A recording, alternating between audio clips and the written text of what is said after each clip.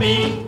Play, Mr. Guitar, a happy melody. We'll clap our hands and stamp our feet. You keep nicking while we keep the beat. Play, Mr. Guitar, a pretty melody.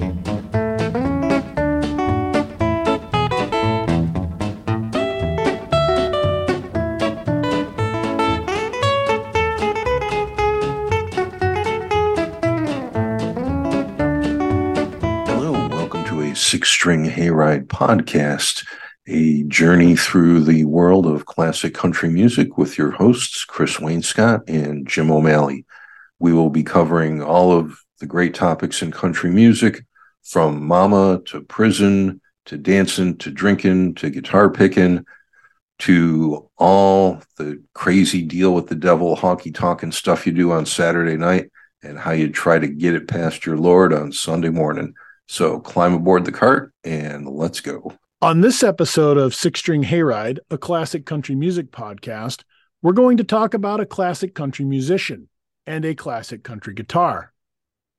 Known as Mr. Country Gentleman, Chet Atkins played his own signature model Gretsch, also known as the Country Gentleman. So we're going to talk about the evolution of that guitar, the evolution of Chet the musician, and how these things come together. A guy with him by the name of Jimmy Webster, who promoted the guitars. He played that touch system like Van Halen. And so he used to come to me in Nashville and try to get me to play one of the guitars. I was playing a handmade D'Angelico. Now he said, well, why don't we design a guitar together? And I said, okay. So we designed this one, and I suggested the metal bridge, and later on we had a zero fret up here on some of them. I don't know if we had it on the first ones or not. I guess we didn't. They put all this cactus and cows on there. These New Yorkers and Europeans, you'd say cowboy, the first thing they think of is a cow, so they put a cow or sagebrush or something, and and the brand, they put that on. And Mr. Gretsch chose that color. We wanted something very different from anything anybody's putting out, and he chose that. And it was a great. And so they put it out for a while, and then the Country Gentleman, of course, came later, that George Harrison played, and a lot of other people. But they sold thousands, and I don't know how many thousands, but every kid in the country had one that was trying to play guitar, and people who are great players now, like Jerry Reed, Mark Knopfler, and people like that. And this guy Brian Seltzer, I still see him play, and he plays the heck out of it. He's a great rock and roll player. Well, folks, we recently talked about Leo Fender and the Fender Telecaster, the first solid body electric guitar to go into successful mass production, and really the iconic guitar in country music. The only other electric guitar of this era, and certainly when we start talking about rockabilly, the iconic guitar there is the Gretsch. And in large part, the 1950s through 1980 relationship with Chet Atkins as the face of the Gretsch Guitar Company.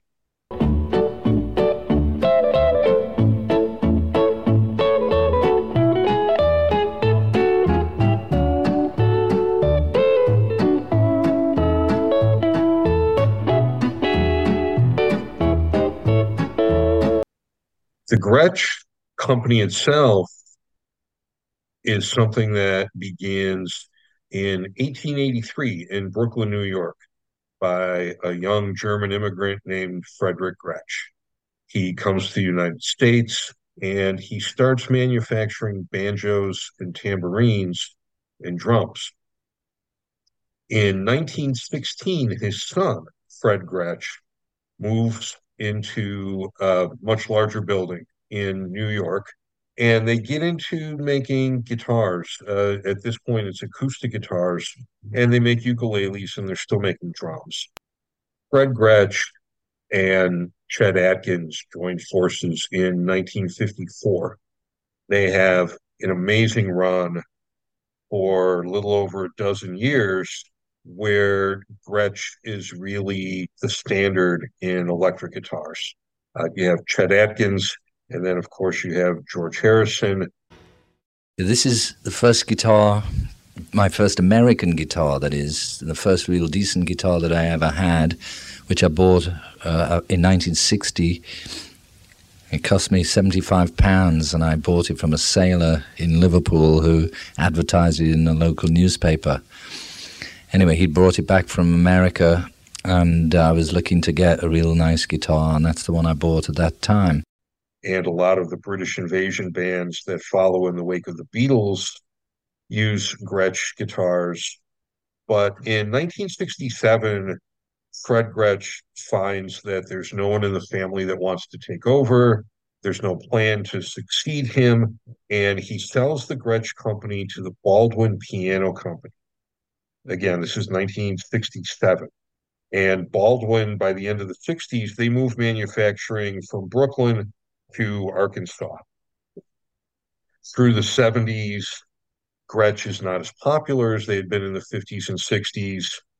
Chet Atkins designs a few models into the late 70s, most notably the Atkins Super Axe, which is a big solid body, kind of bigger than a Les Paul, and it has active electronics built into it, a phaser and a compressor. Today we're going to be talking about the 1977 Gretsch Chet Atkins Super Axe. So Jeff, is it a Super Axe? Are you digging it? It is very cool. So this is a large solid body guitar, so that helps with sustain. They went with humbuckers, which is totally strange. DiMarzio. They were, DiMarzio, Japanese, I think, knockoffs. And the badass bridge. Badass bridge, which stock. This is all completely stock. A 9-volt battery powering the electronics. Into the early 80s, Baldwin, as the parent company for Gretsch, fails and goes bankrupt. In 1980, Chet Atkins leaves Gretsch and goes to Gibson. So the company is bankrupt and really almost non-existent at this point. In 1985, Fred Gretsch, the great-grandson of Frederick and the nephew of Fred Gretsch Jr., assumes the presidency of the company, and by the late 1980s, they are kicking out guitars again. Now, if you think of Gretsch now, you think of something that looks incredibly vintage and retro are the two words that come up a lot. But in the 1950s, these things were the most futuristic looking guitars, certainly compared to the Telecaster. Brilliant as it is, it's a hunk of wood. The Les Paul, because of the paint job and the sunburst, it's a little splashier, but still not looking like, a Gretsch looks like it arrived from outer space. In the mid 1950s, a Telecaster will set you back $189. Les Paul, $225. The original Chet Atkins model, the Gretsch 6120, in 1955 would set you back $385. So that's a little bit of the Gretsch company. We've talked about Chet Atkins quite a bit on this series. He is an extraordinary guitar player. He works a lot in radio in the 1940s. He makes a name for himself as an incredible guitar player. He's also learning and teaching himself a lot of radio skills, engineering, electronics work, broadcast work, and he winds up becoming one of the premier producers during the Nashville RCA peak through the 50s and 60s.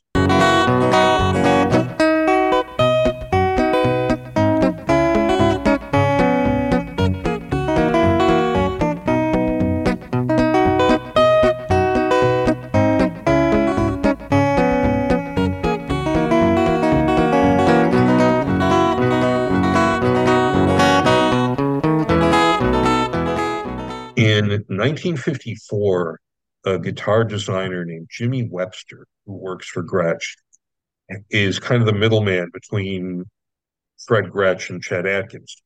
The idea is that if you can get somebody like Chet Atkins to lend his design opinions to your guitar, then, what could go wrong? And it is a great marriage made in guitar heaven. From 1955 to 1980, Atkins is affiliated with Gretsch.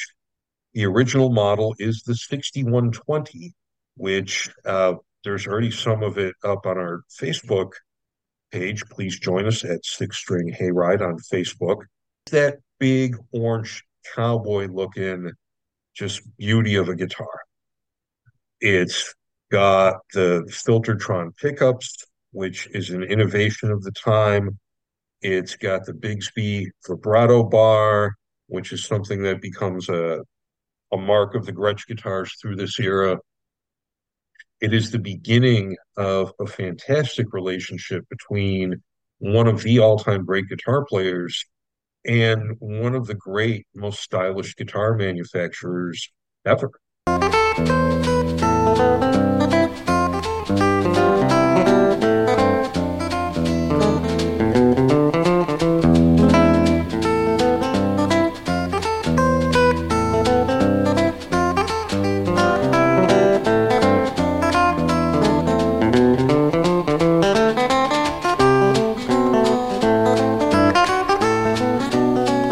Now, as we're talking Gretsch guitars, it's really easy to get into just how incredibly innovative and stylish they were.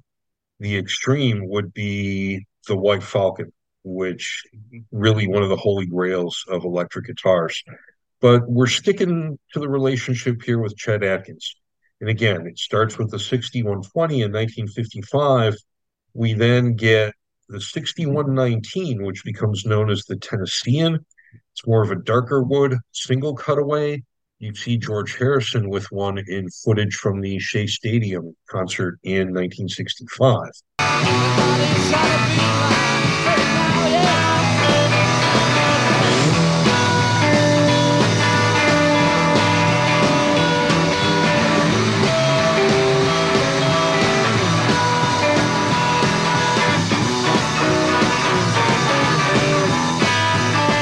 We also have my personal favorite, the 6122, the Chet Atkins Country Gentleman. If you've ever seen the Beatles Ed Sullivan footage, that big, beautiful brown hunk of wood that George Harrison has is a 1962 Chet Atkins Country Gentleman. There's also, later on in the 60s, a 12-string electric version that becomes associated with Mike Nesmith of the Monkees. Two quick things about that. Nesmith remains an incredibly underrated songwriter, and we talk about him from time to time because of the quality of the songwriting in country music through the 1970s. But very often you still hear that old knock of faked it, couldn't play his own instrument. If you're faking playing guitar, why do you strap on a electric Gretsch 12-string, which weighs probably twice as much as a Telecaster? If you're faking it, go light. It's a gorgeous guitar, and the man really did a nice job on the 12-string. The Gretsch Chet Atkins, we all know, is mostly associated, though, with George Harrison. George was famous for the non-Chet Atkins Duo Jet 1962 model, but it's that 1962 Country Gentleman.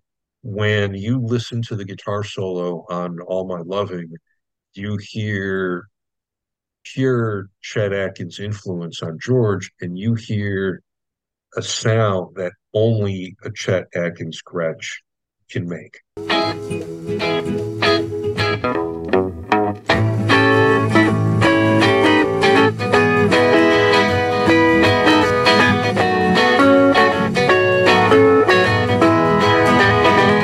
Chet's first big single after his relationship with Gretsch starts is a fantastic example of the sound of that original 6120. It's a hit single version of Mr. Sandman that just nails it. The technique, the way he plays with melody, brilliant. Through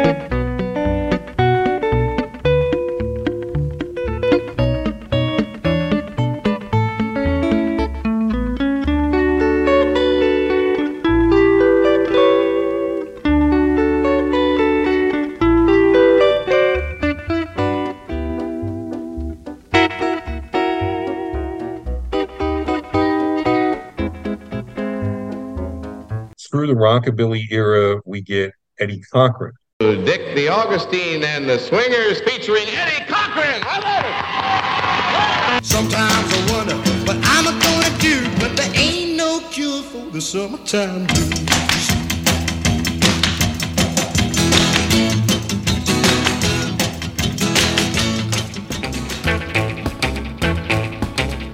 Ooh, well, I gotta get with a record machine. When it comes to rockin', she's a queen. We love to dance on a Saturday night.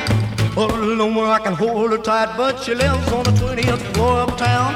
The elevator's broken down. That girl and we'll go riding around. We'll look real sharp with a white top down.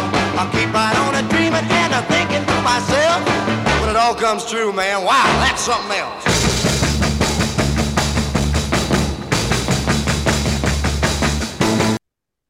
We get Dwayne Eddy.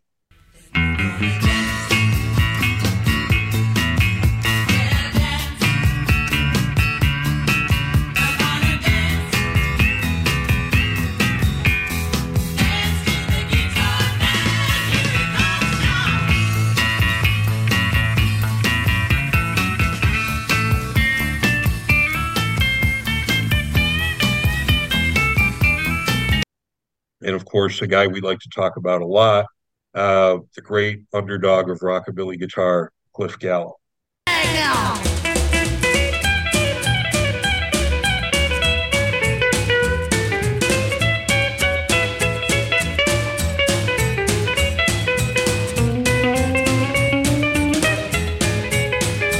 Through the 1960s, in country, we have Hank Garland. In rhythm and blues, we have Bo Diddley. We know all about George Harrison and the Gretches, Mike Nesmith and the Gretches. And then we get Pete Townsend on Who's Next in Quadrophenia, Gretsch.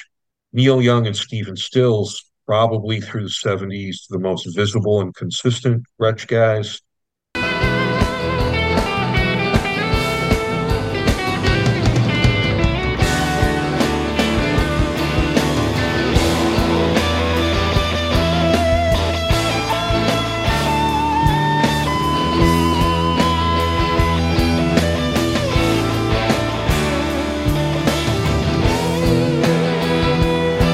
And then in the 1980s and through now, you have this wonderful rockabilly revival and a man in Brian Setzer who almost single-handedly brings Gretsch back into the spotlight it so deserves.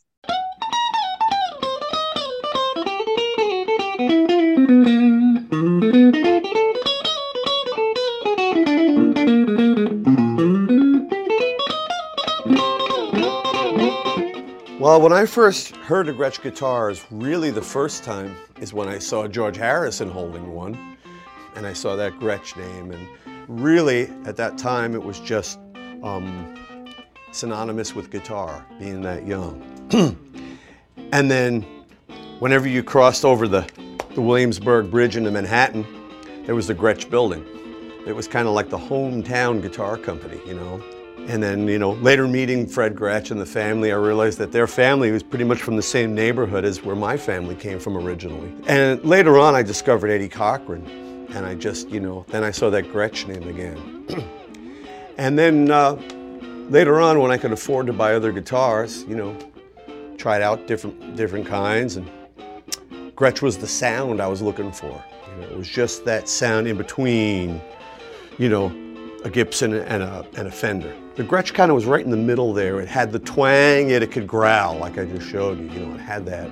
So, yeah, it's always been the guitar for me. It's what I grew up with, and you know, it's very versatile.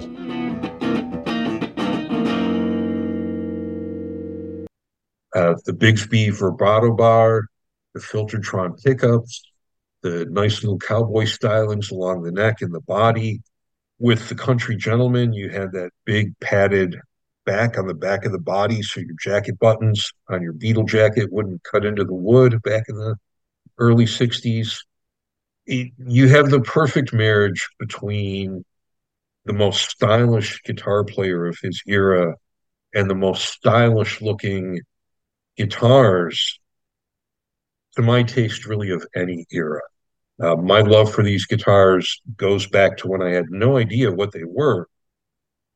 But as a little kid, the first few times I would see reruns of A Hard Day's Night on TV or reruns of the Monkees, I would see a cool looking guy with this huge brown thing that made a sound like no one's ever heard before. And as I got a little older and I sorted this out, I was like, okay, that's a Gretsch Country Gentleman. That's a Gretsch electric 12 string. Chet Atkins. And as Chris is still right to mention, sometimes you find out something you're really into and then take a few steps backwards and see where it comes from and how it got to the point that you fell in love with it. And this is the journey you're going to go on. This is what you're going to find. And it took me quite a while into my adult years before I got one, but I did get my hands on a mid-70s Country Gentleman. It is fantastic. If you see our little promotional photo for the podcast, that's it. And I could play it as well as it deserves, but it's a hell of a wonderful thing to have. And again, Chet Atkins, Gretsch, marriage and guitar heaven.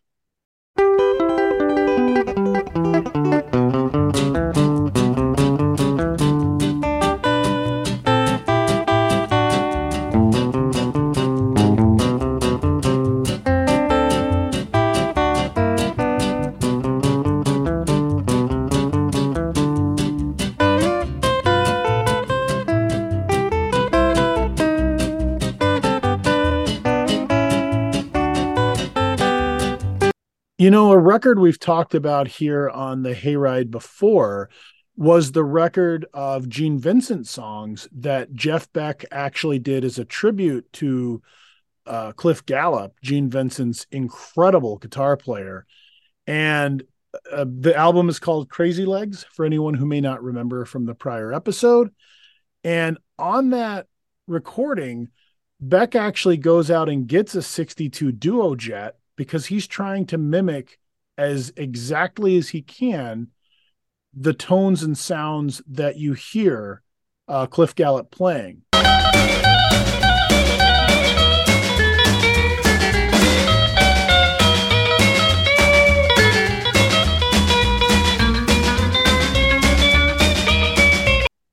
Another man who actually used the same guitar was George Harrison, who acquired his around the same time and played it all the way through Cloud 9, which was the Harrison album that was kind of his comeback.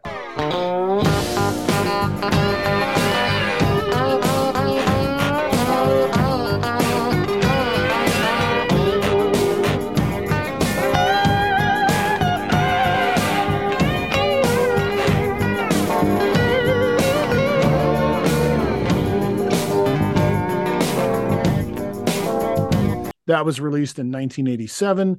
So these guitars, you know, like a lot of other things we've talked about here on the Hayride, they manage to not only stick in these little niches, but they go out into the masses in other genres of music, and they really, you know, they bring a lot of joy to a lot of people.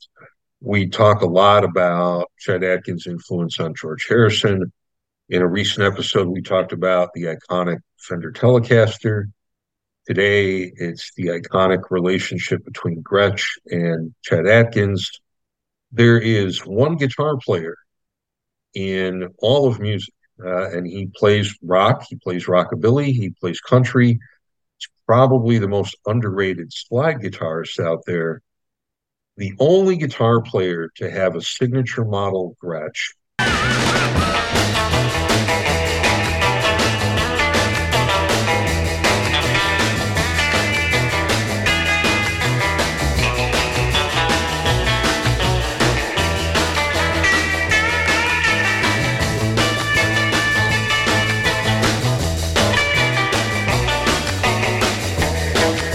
It's a replica of the 62 Duo Jet and a signature Telecaster.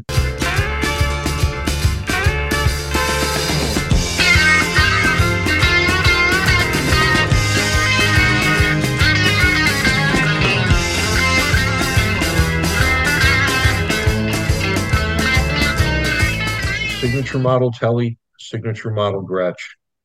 He's the only one that can lay claim to that. I think that's pretty cool. I think it's a wonderful testament to Leo Fender and to Chet Atkins and to Fred Gretsch.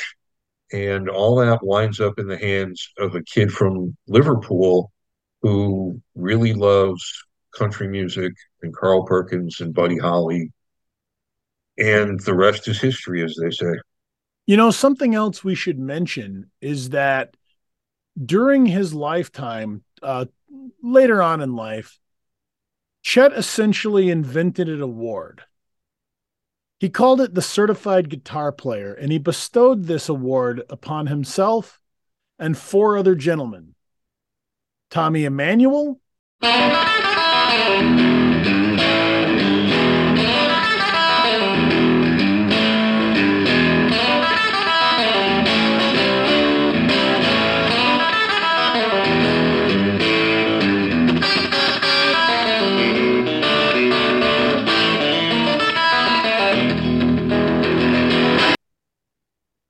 John Knowles, Steve Wariner, and Jerry Reed.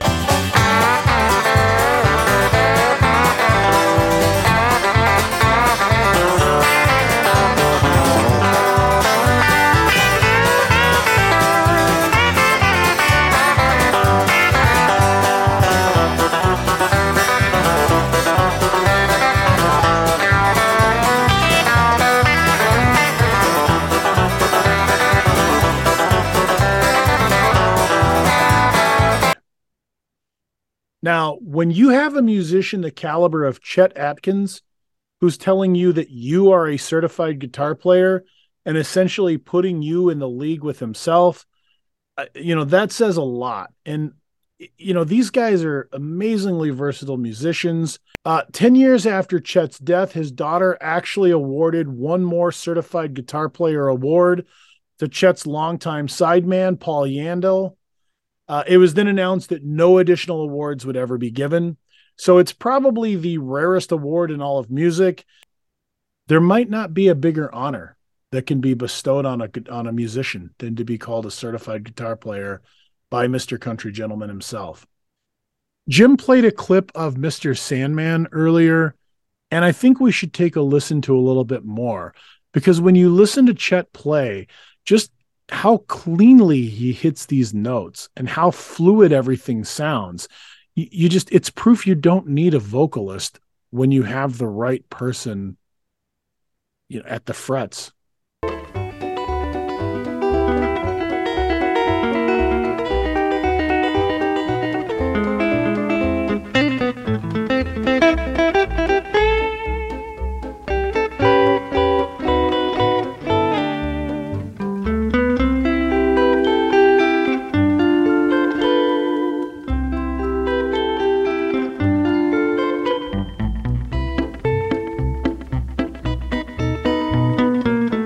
Something we've talked about before here on the Hayride is how in 1949, Maybelle Carter and the Carter sisters went across the border to play at XERA, one of the so-called border blaster stations, which actually kicked out 500,000 watts. You could hear them literally coast to coast. And making his appearance with them was Chet Atkins. You ease over to that other microphone and maybe get with Chet and the boys and play some of that Wildwood Flower for us?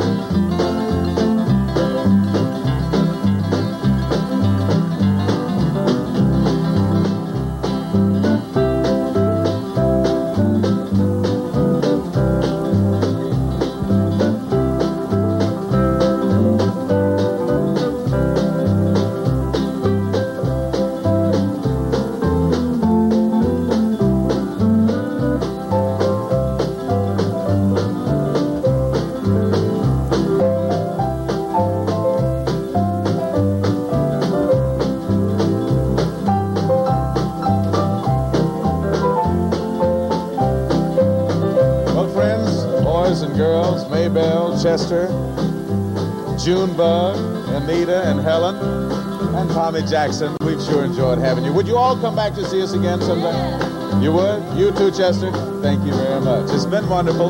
And you folks, don't forget to join us. We've enjoyed having you aboard. Come back to see us again next week when we'll be bringing another big show on Grand Ole Opry. Bye-bye, everybody.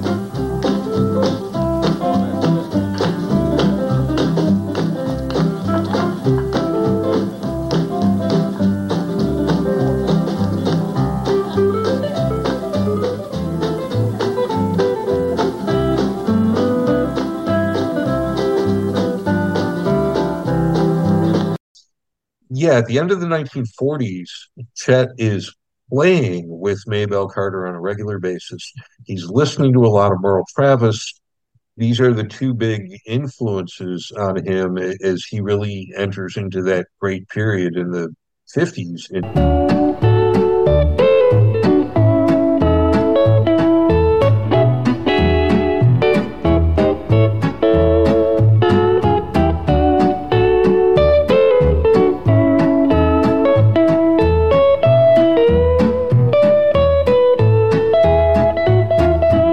Well, listeners, we've been commenting on the style and certainly that unique Western style, the Gretsch guitars. We have an appropriate drink today from the John Wayne Cocktail Guide. This is a tequila drink called the Cactus Chaser. Chris, pour one out for us. Can't you hold that glass still? Of course, sir. Now, down the hatch to my world's record. Down the hatch. Yes, sir. Cactus Chaser. Of course, when you watch his films, there's times when John Wayne can be kind of a gruff and prickly character. Here, though, the cactus rose also becomes a symbol, as it is in the movie The Man Who Shot Liberty Valance. The love interest in that one, Vera Miles, has a soft spot for the blooms. So let's toast the cactus with this drink. For this one, you're going to need 1.5 ounces of tequila, a 1/2 ounce of fresh lime juice, 3 ounces of aloe drink, 2 dashes of orange bitters, and a lime wheel for garnish. Shake the ingredients with ice and strain into a highball glass filled with ice. Folks, I would say you really can't go wrong if you use Don Julio tequila. I'm going to recommend Don Julio right here on the podcast.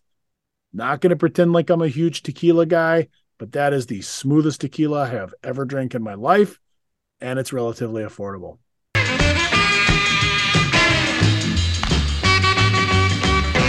Tequila. As always, we'd like to remind you to email us at sixstringhayride@yahoo.com. 6 is spelled out. You can also search us on Facebook as Six String Hayride. Or what we'd really appreciate you doing is finding us on Patreon under Six String Hayride as well. So Patreon, patreon.com/Six String Hayride. Again, 6 is spelled out. And of course, listeners, when you're emailing us, since we're giving you drink recipes on these mini rides, we'd really enjoy it if you'd give us your idea of how to create a 6-string hayride drinking game. What phrase do we say too much or too often or just enough that you think should be your cue to drink and hopefully not die? Well, folks, thanks again for joining your hosts, Chris Wainscott and Jim O'Malley, on the 6-String Hayride Classic Country podcast. We are here for all of your classic country, rockabilly, early rock and roll, little gospel, little blues, a lot of excellent country music themed recipes. And basically, we are here to keep your musical circle rockin', boppin', and very much unbroken. So thank you for sticking with us. We will see you down the road real soon. And again, whether it's in your home, in your community, wherever it is you do your thing, Keep your circle unbroken. Stay well, stay safe, and we'll see you real soon. Oh, can the circle be unbroken by and by, Lord, by and by? There's a bitter home awaiting in the sky, Lord, in the sky. One of these days, and it won't be long, I'll rejoin them in a song. I'm gonna join the family circle at the throne. No, the circle won't be broken by and by, Lord, by and by. Remember, the Force will be with you, always.